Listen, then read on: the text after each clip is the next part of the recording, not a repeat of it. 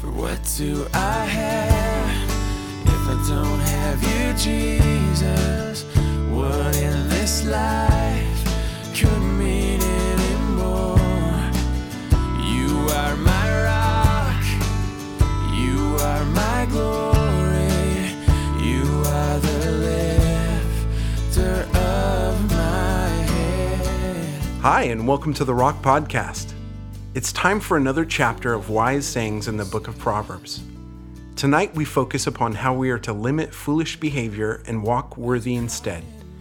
Now let's join Pastor Ross with a study in Proverbs 19 entitled Overlooking Offenses.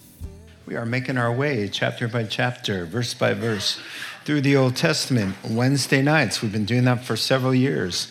I look forward to tonight's study, what God has for us in chapter 19. Let's pray. Heavenly Father, now we pray that your Holy Spirit would focus our attention on the Word of God, that we might hear and understand, put into practice, so that we could be blessed and be a blessing to others. In Christ's name, amen. It was Albert Einstein who said the difference between stupidity and genius is that genius has its limits. And stupidity would be the gift that keeps giving. All right, it's a fact confirmed in the world all around us, and it's also sometimes, sadly, confirmed in our very own lives as well. You know, dumb survived conversion, right? And so sinful nature we still have, even though we have the Holy Spirit on board. And so the Lord, in his love for us, knows our potential to do stupid things and wanted to limit that stupidity by supplying all the wisdom that we need through the Holy Spirit and through his word. And the good news is that stupidity can be limited, and the major kinds of stupidity can be totally eliminated. There's no need for it once the Holy Spirit's got control of our hearts. So we pay attention especially to Proverbs because this is the section of the scriptures that's devoted to help us limit dumb things and foolish things of ways to live and show us the wise ways. So we're just going to dive right in at verse 1. It says, "Better a poor man whose walk is blameless than a fool whose lips are perverse." So the better this than that Proverbs is a structure to compare two different things and drive home the truth that way. And so here the point is ethical qualities are more important than material possessions. It's something that we hear a lot about in the Proverbs. So he's saying better the miserable lot in life with integrity than better circumstances, but a wretched person. Being a wretched person and being more comfortable, we'd rather be poor and hold on to our integrity. So perhaps the idea here, if you don't see the correlation, is that dishonest lips, saying anything to get the deal, to do business, to get ahead financially, may require you to compromise in morality. So he's saying, I'd rather, or it's better in God's sight to be poor and forego the financial gain if that means having to compromise morally. So the takeaway is the condition of your soul is more significant than the condition of your bank account. Verse 2. It's not good to have zeal without knowledge, nor to be hasty and miss the way. This proverb actually really comes into play in Romans chapter 10 and verse 2. Really what it does is fly in the face of contemporary worldly wisdom, because the world says, man, as long as you're sincere, nothing else really matters. Sincere determination is what matters as long as you really believe sincerely in your belief, then anything goes. And that's not the case, the Proverbs say. So zeal must be coupled with truth in order to be of any good. So it makes sense. Romans chapter 10 and verse 2 says, listen, about the Jews, about my fellow Israelites, Paul the apostle speaking. He says, I bear them record. I can tell you they have a zeal for God. They have a zeal for God, but it's not in accordance to knowledge. So what difference does enthusiasm or sincere devotion or sacrifice mean if it's not anchored and balanced with the truth? It just makes no difference. It just is, it's all in vain. So we see this, it happens a lot with false religions. People are so zealous, but it's not according to the truth, I heard somebody tell me at Starbucks, I said, how's things going? There was a little bit of drama in the family, like maybe 10 years ago. And he said, oh, everything's so much better, and all my relationships are, and what about that person who was doing terribly? Oh, no, that's so much better. Oh, there's been a change. Oh, no. I just changed the way I think about God. So now that he's so sincere and so everything's so wonderful, but it's not in accordance to truth. He left the gospel. And now all the problems that the gospel had caused, because the gospel will cause you some troubles. So he took away the gospel so that he could have a more comfortable life and get along better with everybody. So he has a zeal, but it's not in accordance to knowledge. And so relationships, the same thing. You can have a zeal to marry somebody and be so dedicated. And then the question, is he a Christian? And then you get all those convoluted answers. He's so open. That just say no. Just say no. He's not a Christian. Instead of saying he's so open, that means no. All right. Let's move on. A man's own folly ruins his life, yet his heart rages against the Lord. And so here we see, a real favorite truth here. Fools always need someone else to blame. And so why not add to their folly by blaming all their troubles on God? And so generally speaking, the Proverbs saying that people's stupidity is what keeps them from getting ahead in life. And so the reasons they're stuck in that foolish behavior or destined to repeat hurtful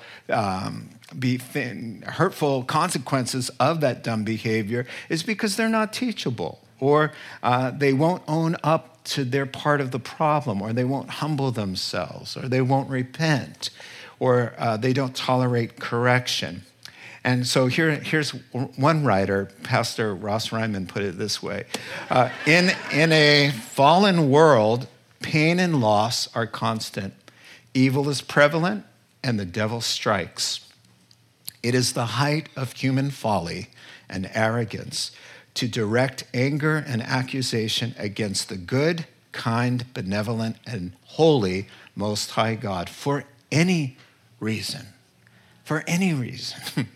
Anger directed at God is not smart for two main reasons. One, it's always unfounded. He's perfect. He's perfectly good.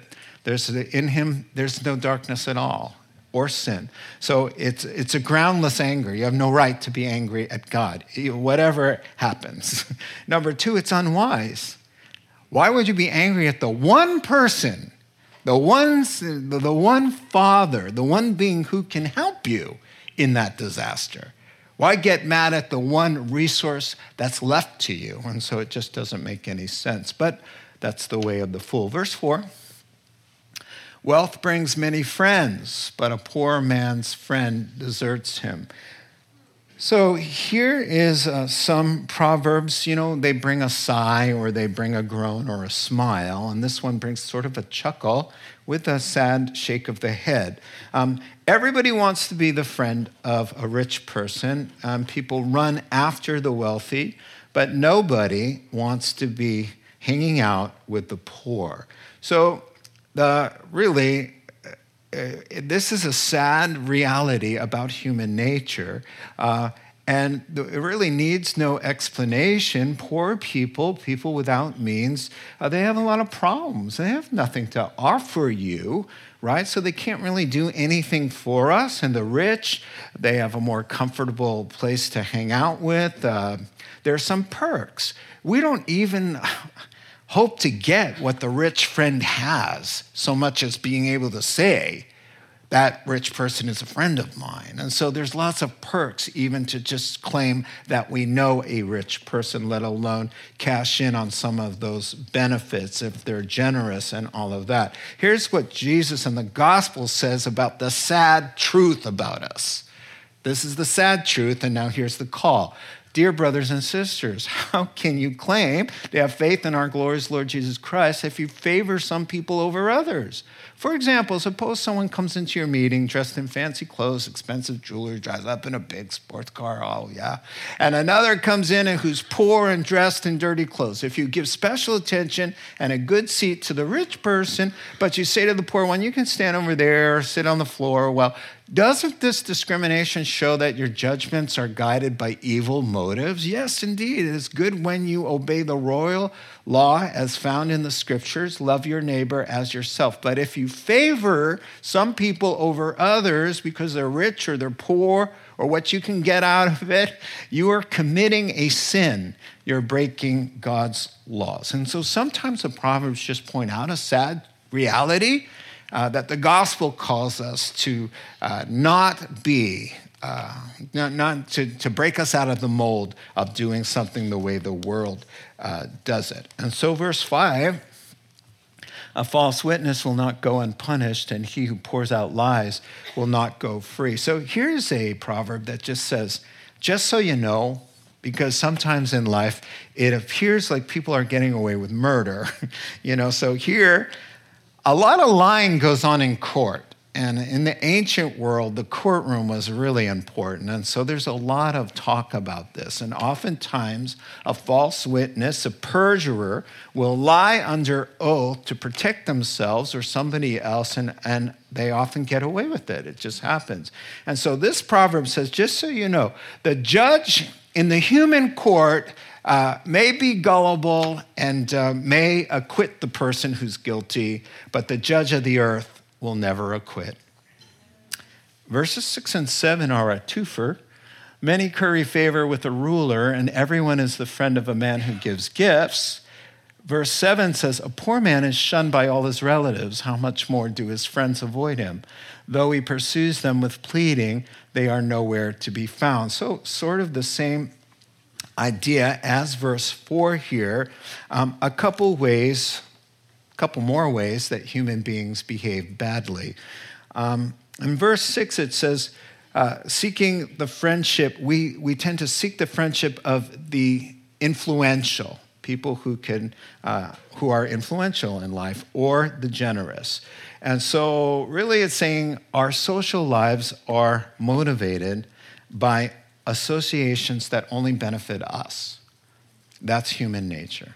And of course, the gospel calls us to go way beyond that. Not just to love people who love us or give us gifts or are pleasant to be around, but to see every human being as the image of God who need the gospel, who are eternal beings, and not to judge people on what they give to us or how much work they are or any of that or what they can provide for us. So verse 7, people tend to avoid the poor even if they're related to them. And you see this all the time.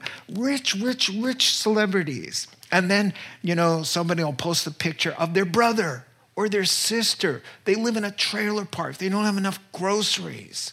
This happens all the time. You always see it. And those rich celebrities, they avoid them completely, don't even help them. This is the plight. So the question is, are you like that? Do you only make friends with people who are attractive or where you can get some sort of immediate gratification from? Let's not be that. The gospel sees a person's worth in the object of God's creation and love. Verse 8, he who gets wisdom loves his own soul. He who cherishes understanding prospers. So the Bible knows that the Holy Spirit's calling us to a lot of work. It's just a lot of work to be a believer in the Lord, to deny yourself, to pick up your cross and to follow, to turn the other cheek, to be other-centered, to consider others better than yourself all the time, 24/7? Not just to look to the needs of your own life, but to the needs of others, to not envy what they have, to not be jealous, to not gossip, to not slander. It's a lot of work to walk on the straight and narrow path, but he says, here's the motivation to do it. It's an investment in your own life. Your soul will prosper. You will be blessed. And so it's not just the sake of the cross, self-denial. Oh, I got to watch my mouth and all of this minus. There's a minus, but there's a gain. And so sometimes all we see is the cross, the blood, the inner warfare, right? And we forget that there's a gain. Verse 9. A false witness will not go unpunished, and he who pours out lies will perish. Sound familiar? Yeah, because it was just there with a little bit of a twist. Now, he's saying that, listen, liars who testify falsely, they may get away with it then and there, but they will not go unpunished by God. God sees, and he who pours out lies will perish. So now we see that what he's talking about is that they will perish, that the liar is the poster child for those who will go to hell. In fact, in Revelation, at the end there, chapter 21 and verse 8, it says, all liars will take their place in the lake of fire that burns forever. Now, why does he call it out like that? To help liars to repent so that they don't end up in a place like that. And so all liars really need to meet Jesus and do some serious business. Amen? That's what it says. Verse 10. It is not fitting for a fool to live in luxury. How much worse for a slave to rule over princes. And so, verse 10, very interesting. What's appropriate in social, societal roles? So it's just sad.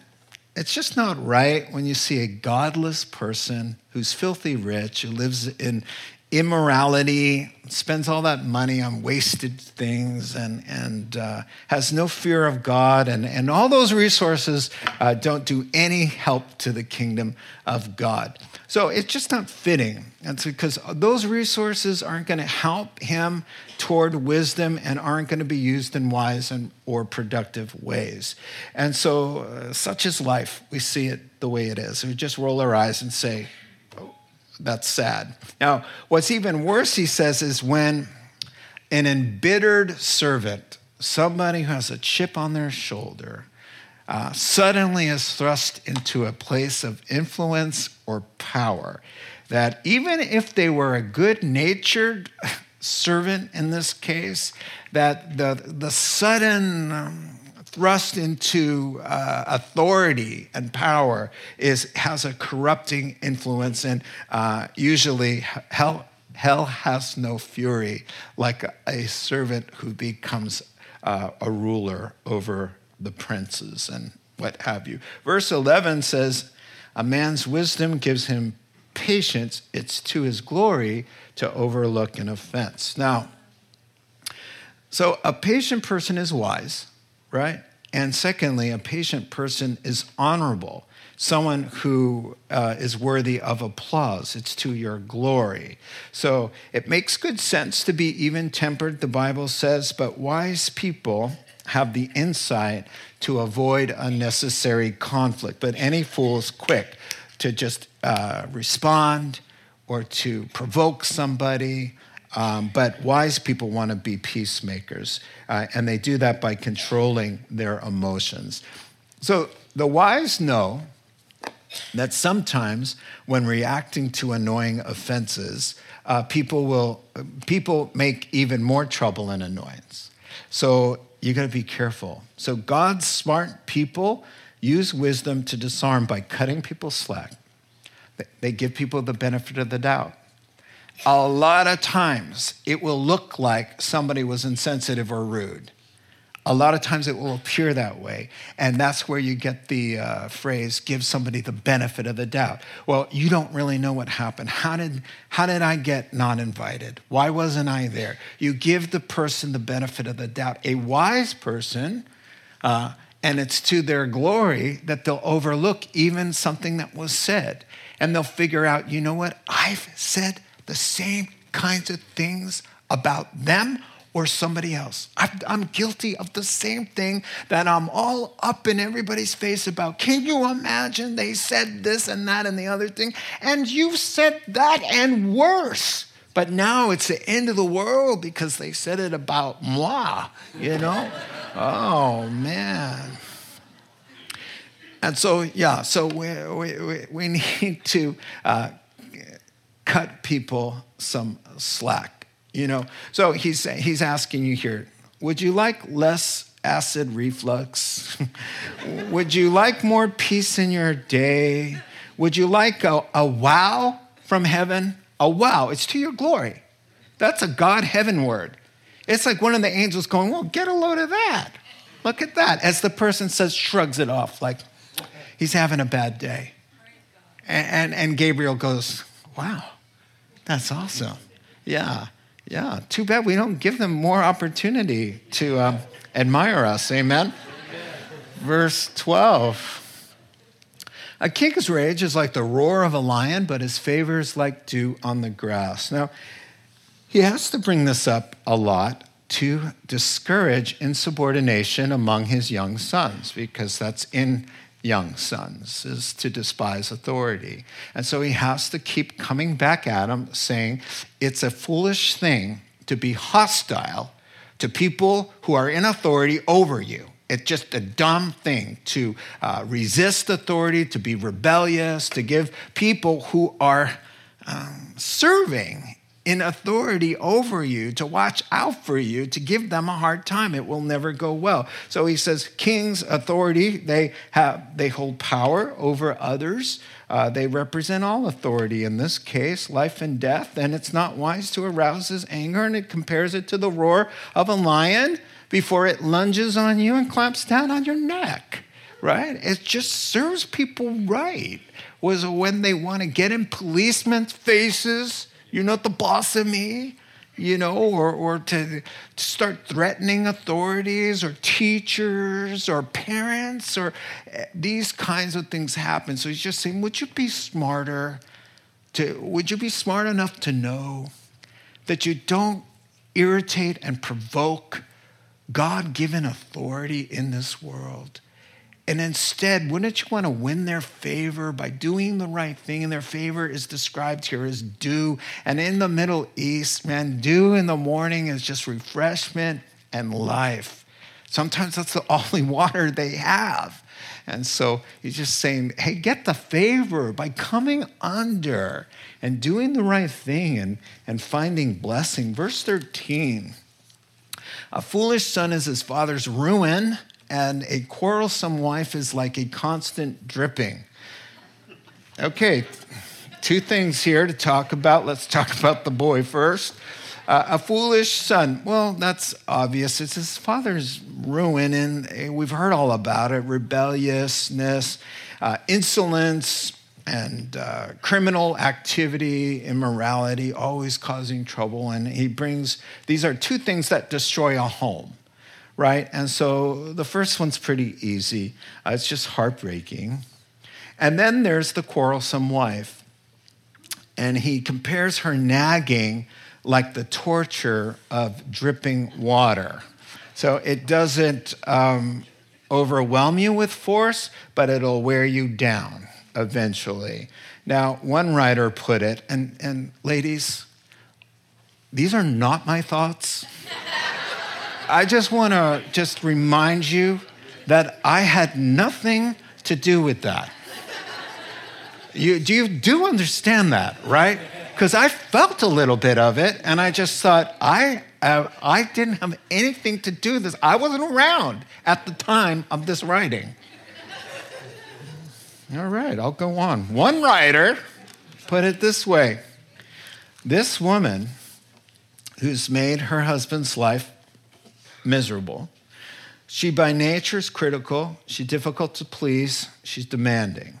Nothing he does is ever good enough. She's quick to take him to task on every little thing because the whole marriage is about her and how he's falling short. So he goes on. The Holy Spirit is asking his daughters who are wives to consider their power to bring either joy or pain to their homes and to their husbands. As he says through the Apostle Peter, win your husband over without words, submitting to him with all respect, accepting his authority. Clothe yourself with the beauty that comes from within, the unfading beauty of a gentle and quiet spirit, which is so precious in the sight of God. The word of God, not the opinion of man. Verse 14, houses and wealth are inherited from parents, but a prudent wife is from the Lord. So now to balance out the last scripture, and by the way, ladies, he's been hard on the guys for like the whole 18 chapters, so once in a while he throws out, not to pick on women for the sake that they're women. He does pick on women who are problematic to harmony in the home or detrimental to their own lives and souls, but he does the same with the men as well. And now he's just saying, and when there is a virtuous woman and you are married to her, you have received a gift from the Lord. Now, houses and wealth are inherited from parents. So good stuff like houses and money can be passed down from previous generations, from parents and grandpa and grandma. But the gift that can only come from the Lord is a wise wife.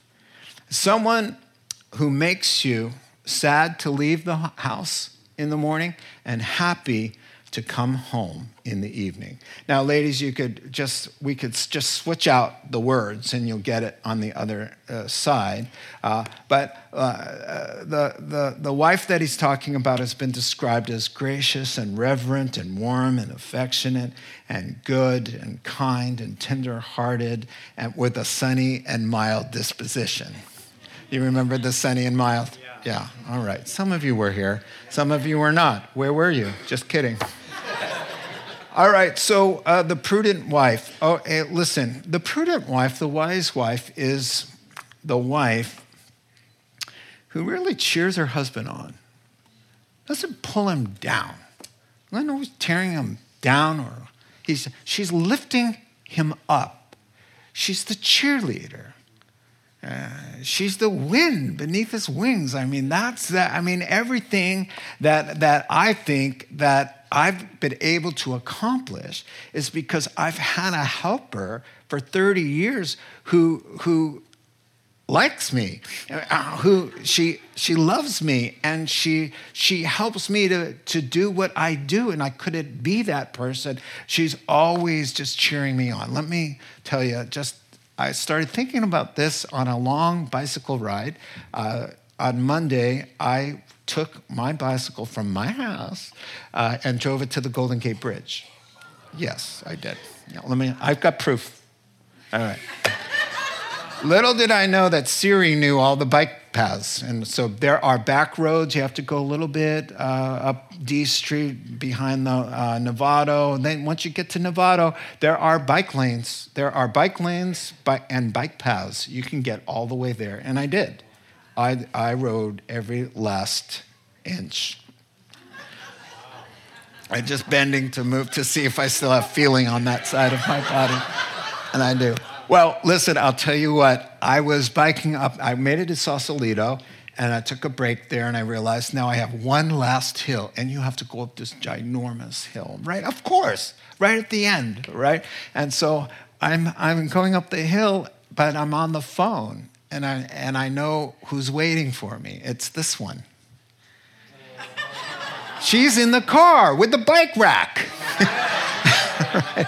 But it's not the car and the bike rack that's making me want to win this thing. I'm thinking about why. Well, it's a double thing going on here because I told her to meet me in the exact spot where I asked her to marry me. So that's exactly the spot where she is. And that was the thought going up the hill. It's just this thing about going up and being inspired by somebody who loves you. She knows all about me, but she doesn't pick me apart. She could destroy me. She knows me so well. But she's the reason I'm able to just make it up that hill and be who I'm supposed to be. I managed to work the ride and Barb into this sermon. Just amazing. All right, let's move on. She's pretty cute, I gotta say. Verse 15. Yeah, people were asking me, well, how did you get home? Well, come on, I didn't ride home. It's like, that was the thing. Meet Barb at the place and go out for dinner, right? Laziness brings on deep sleep, and the shiftless man goes hungry. Verse 15 now. All right, so some sins are self-perpetuating and self-destructive, all right? So like lust, you feed lust and you get more lust. You feed greed and you get more greed. And if you're lazy, you fall into a coma. Man, that's what he's saying, okay? So lazy produces lethargy, and that inactivity will ensure that you won't have enough. You will go without. So the only way out of bad behavior is to stop it and replace it with good behavior. That's really what he's saying there. Verse 16. He who obeys instructions guards his life, but he who is contemptuous of his ways will die. So obedience to instruction, listen, is a safeguard of life. And God is always saying, he told Moses, tell them, I'm telling you to keep these commands for their own good, so it'll go well with them. So instruction from God and right ways to live and warnings about bad behavior, they're guardrails to our well-being, Listen to this. Speed limits are posted, right? Or signs, slippery when wet, or don't spray near open flame. These are instructions, right? They keep us safe. They're not trying to kill your joy. They're not trying to ruin your weekend. They're trying to keep you alive through the weekend, all right? The warnings about riptides. Warnings about drugs and alcohol and driving, or drugs and alcohol, period. Hanging around with the wrong crowd. Committing adultery. Committing crimes. The thing about the signs thing and the instruction is warning, riptides, right? And they're removed, their bodies are removed right in full view of signs that say slippery when wet, or watch this, or watch that, or don't do that. And the bodies go right next to the sign. Why? He who obeys instruction guards his life, but he who doesn't get contemptuous is snubbing your nose and saying, whatever, of his ways. I don't care how I live. It feels good, do it, whatever, right? You'll die. You will just die of one of the many ways that I just pointed out here. Next, verse 17 says, he who is kind to the poor lends to the Lord, and he will reward him for what he has done. When I was a new believer, I do as I do now, read the Proverbs probably every day, every other day. And this got a hold of me 36 years ago. And so I've always thought when I see someone who's hungry or something, I'll go and get them a sandwich or something. I don't like to give money, and you shouldn't give money to people who may abuse that. That's not good stewardship. But you can say, are you hungry? So this truth is that God rewards generous and kind acts. And so why not just think you're actually lending to the Lord when you're helping that person? So I like to do that. I like to say, here you go, Jesus.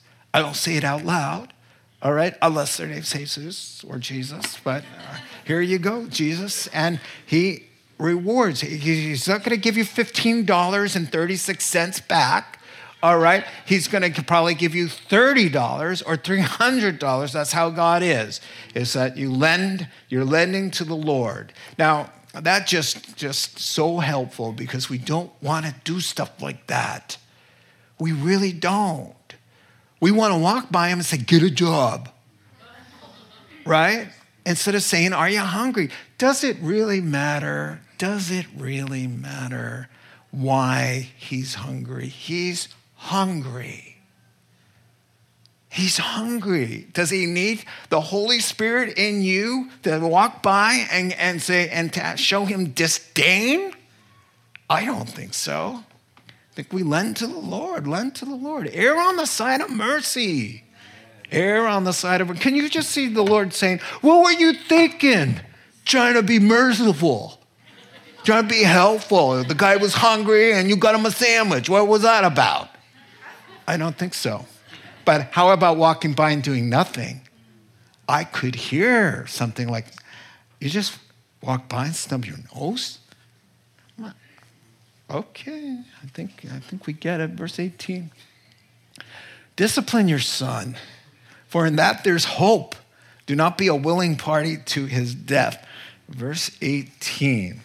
All right, so we've heard this before, the benefit of learning to submit and obey and respect authority from an early age, which is the parent's obligation not to be their best friend, but to be their father and mother who teaches them and instructs them and helps them by disciplining. The word there does mean corporal punishment. It means that there is a felt a spank or something like that. That's what it means. It is very crucial and necessary that he associate bad behavior, resisting authority, with some sort of unpleasant reality. This is what the Bible says. And so he will be less inclined to commit that behavior and increase his risk of destroying his life. And so that's our job.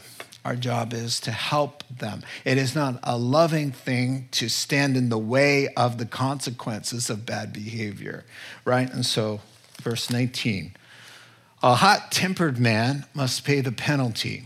If you rescue him, you're going to have to do it again and again and again.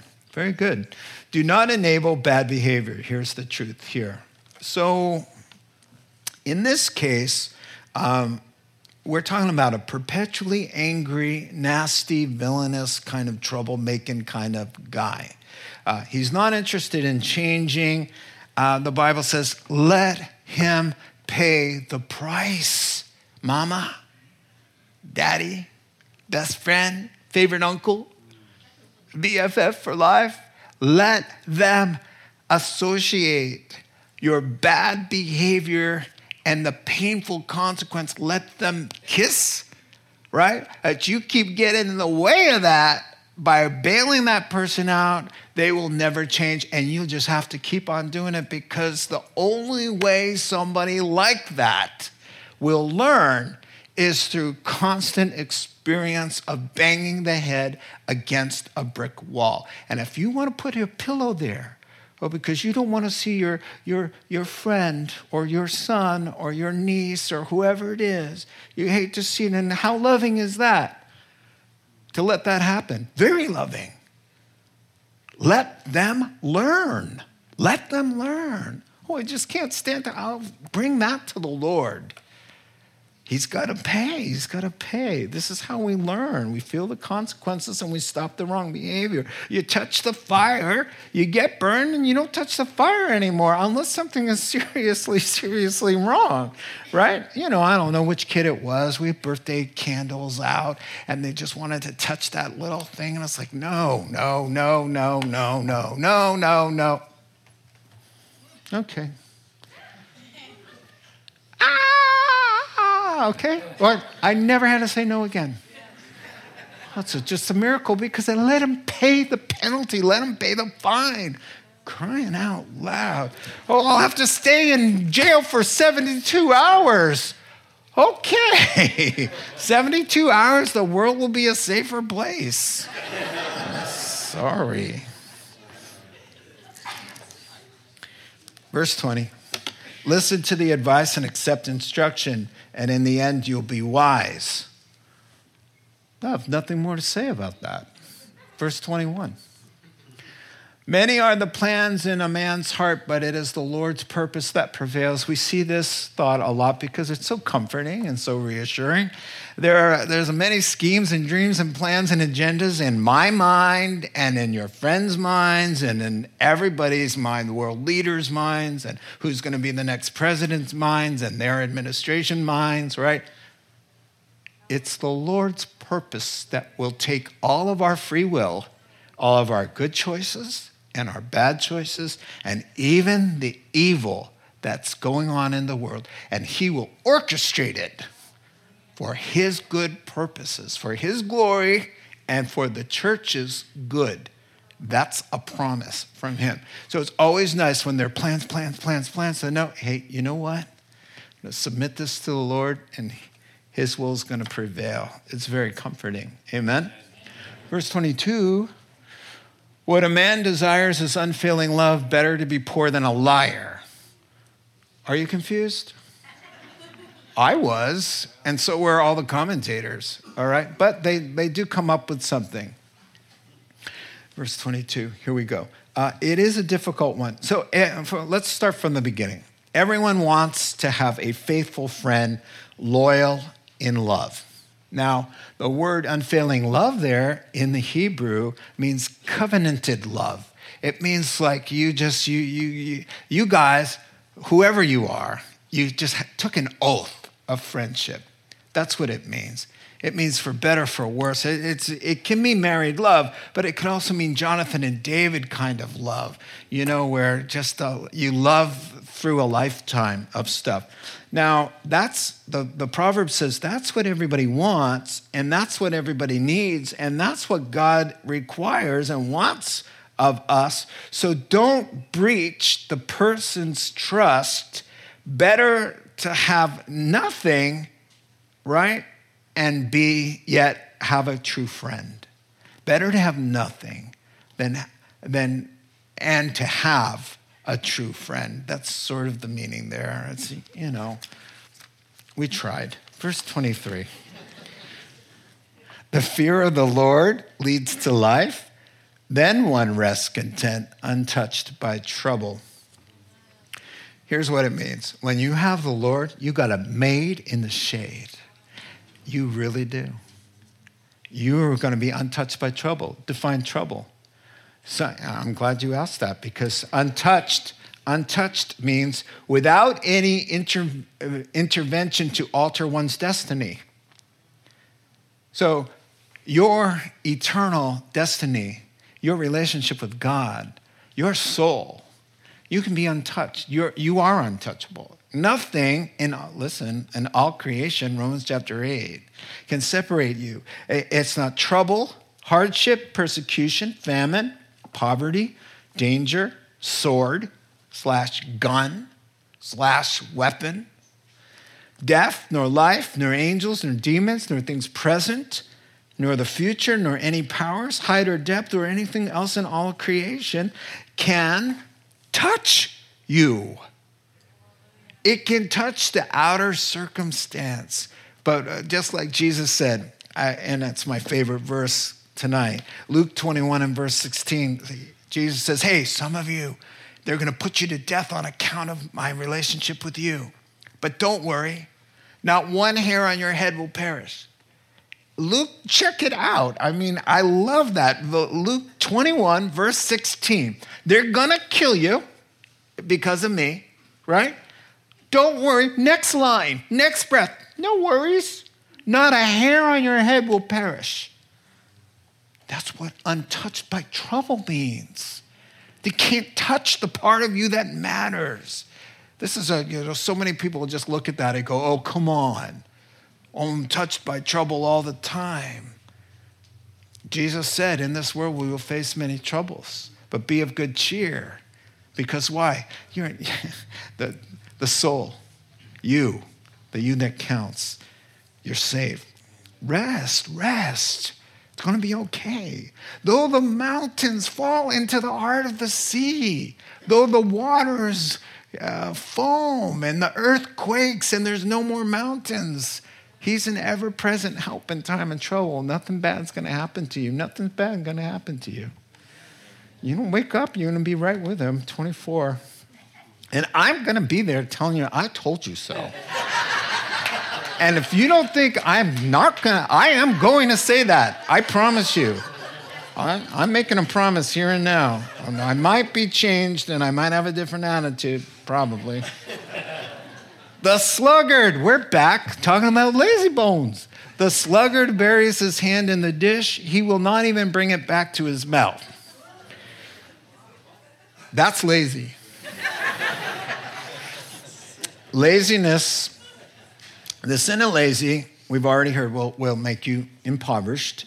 It will make you useless and unproductive in your marriage, at work, at church, at school. Everywhere you go, you'll be totally useless. You will be a disgrace for those who are depending on you, right? And now, one more thing, the Holy Spirit says, you will be a laughing stock. We're all going to have a good laugh tonight because of you and how silly it is to be lazy. It just doesn't make sense. And a truly lazy person isn't motivated by natural drives, God-given drives that help us do the hard work of everyday life, right? So your natural driver, you don't want to be ashamed, so you don't do dumb things, or you do the hard work, at work so that you can get a paycheck. We have natural drives, but a lazy person isn't stirred even by hunger. Most of us, we're hungry and the kid's going to cry, and the hunger is pushing us past our laziness. Get out, do it. Who wants to go to work? Hardly anybody really enjoys going to work, right?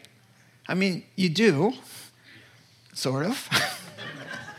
But these natural things drive us, and the sluggard, no, he is not stirred up at all. Verse 25. And you know how to fix lazy? You don't need to go to a therapist. You really don't. It's expensive. It takes a lot of time and trouble. You know what you just do?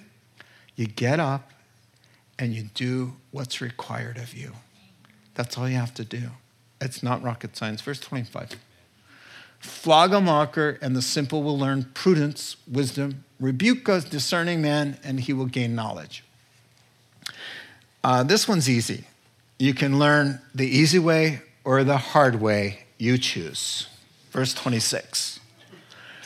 He who robs his father and drives out his mother is a son who brings shame and disgrace. Our question immediately is, what are you talking about? A son who robs his father and drives out his mother. We don't understand that language. It's because you don't live in ancient Israel.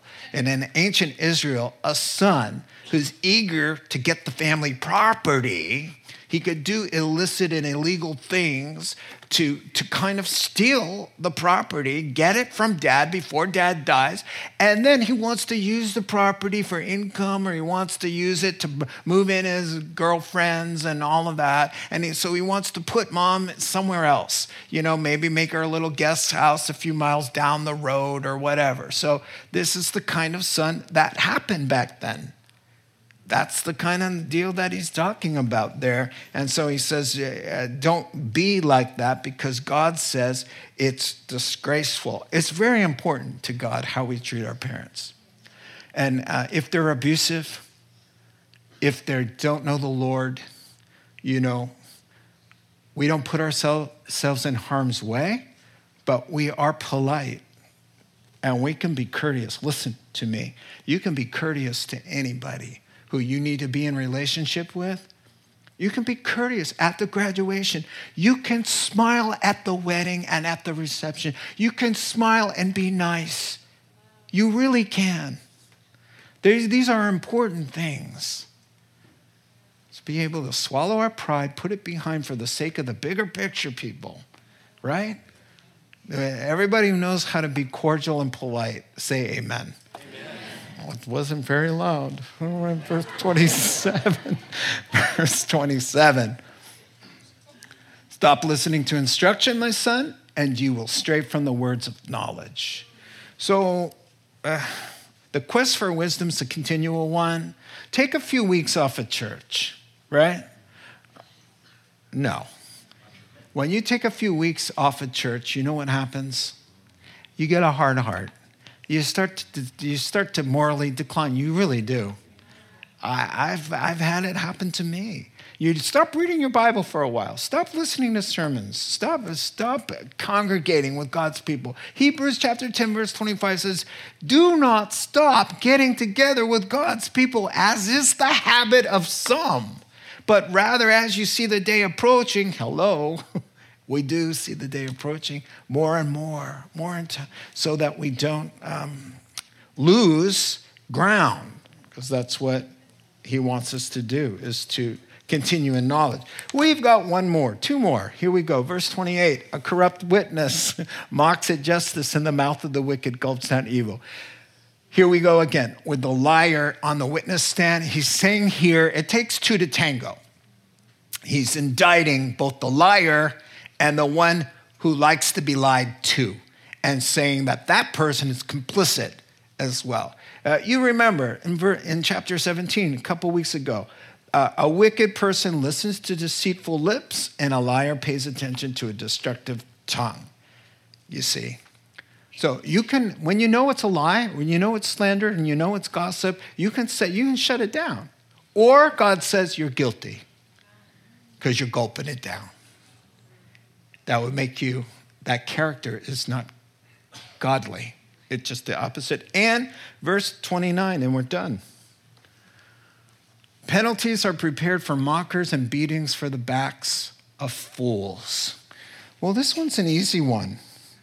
People who do bad things and act foolishly and nurture wrong and bad attitudes and disregard legal and moral laws and snub their nose at God and others and parents and instructors deserve and invite their own pain.